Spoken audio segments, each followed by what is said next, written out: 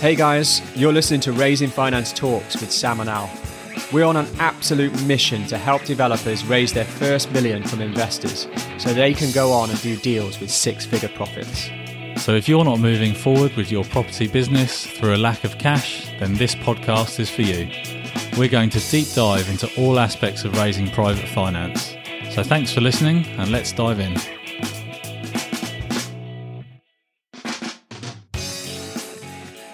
Welcome to episode 5, everyone. So the third and final part of building an opportunity is something that arguably is the most important, I would say, is you, yourself, and doing a certain amount of work on yourself. Like, you are part of the opportunity. What is your mission? What do you stand for? What kind of goals do you have? Where are you going? What strategy and vehicle are you using to get there? What are your past experiences? What area of knowledge do you have? Do you have knowledge around local area? We've talked about that before. Having that kind of knowledge around a specific area in London, like Sam does. Anyone who is interested in investing in London, talking to Sam is going to be sort of, okay, this guy knows exactly what he's talking about. So that adds into the opportunity that Sam has for people, just like, it could do for you as well, anyone listening.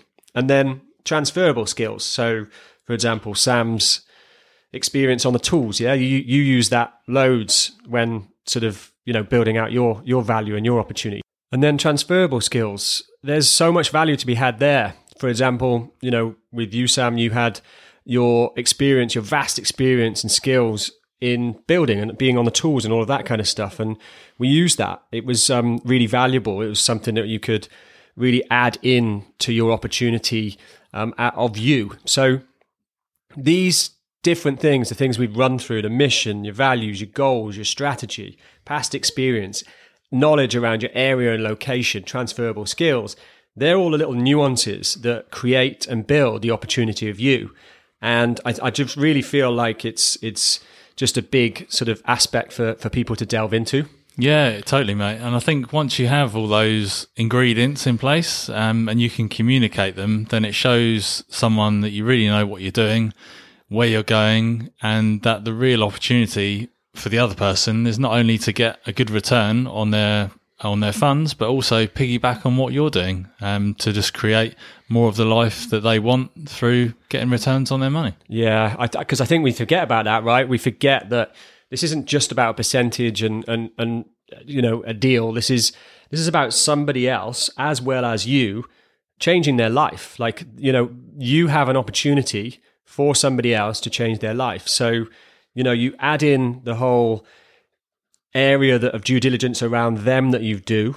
You add in what the deal offers, and then you add in what you offer into the sort of mixing pot.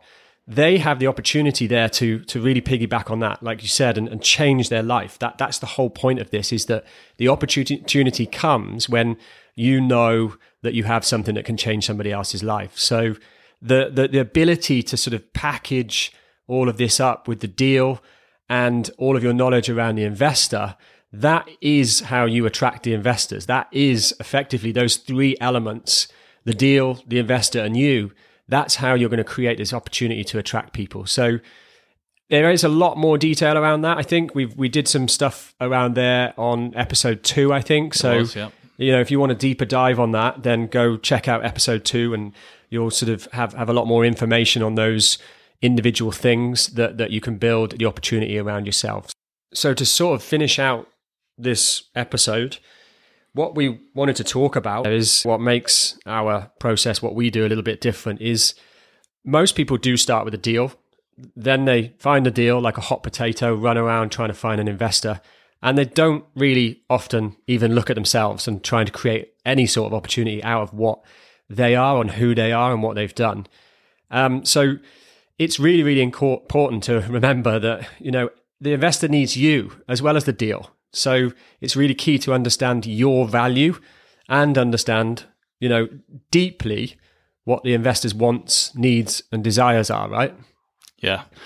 So, yeah. That's part of our process, isn't it? We people turn up and we beat that out of them physically and mentally. But it is isn't it? Do not start with the deal. It's huge because the phrase that we hear a lot. There's a couple of things we hear a lot, but the one that I find the most interesting is I'll go out and fundraise when I've got a deal. So when I've got a deal, we'll get onto this fundraising bandwagon.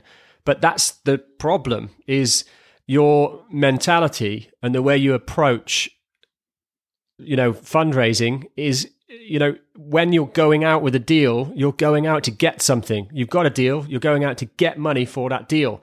So your mentality is totally different. And it's a whole different conversation, isn't it? It is. You can't have those same relaxed conversations where you're building up relationships and finding out what people want. You just can't do that when you've got a deal and you need the money. Yeah, because it's time constrained, isn't it? Yeah. You're rushing, you're probing, you're trying to find the information that you want to find.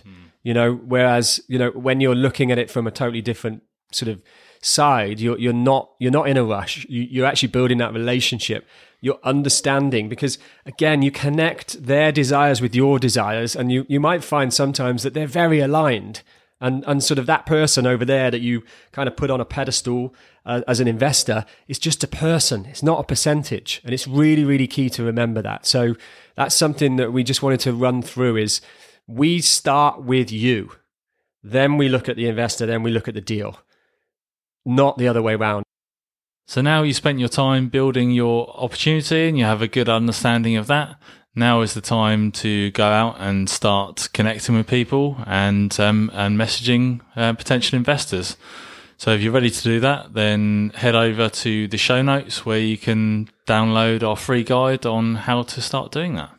Yeah, no, it's really valuable as well. It's only sort of like 6 pages, but it deep dives into a few things that really will help you get that sort of attraction from the investors, so they come towards you. And we've also chucked in some text templates as well to help you sort of formulate the text that you might want to send people to get them sort of into those conversations. So definitely go check it out. And also, thanks for listening. We really, really appreciate you sort of being on board with us and supporting us. So if you haven't subscribed yet, please do. We really appreciate that, and looking forward to the next episode. See you soon. Take care, guys. If you want to attract investors without asking for money, check out raisingfinanceclub.com for our free resources. And you can also follow us on Instagram and Facebook at Raising Finance Club.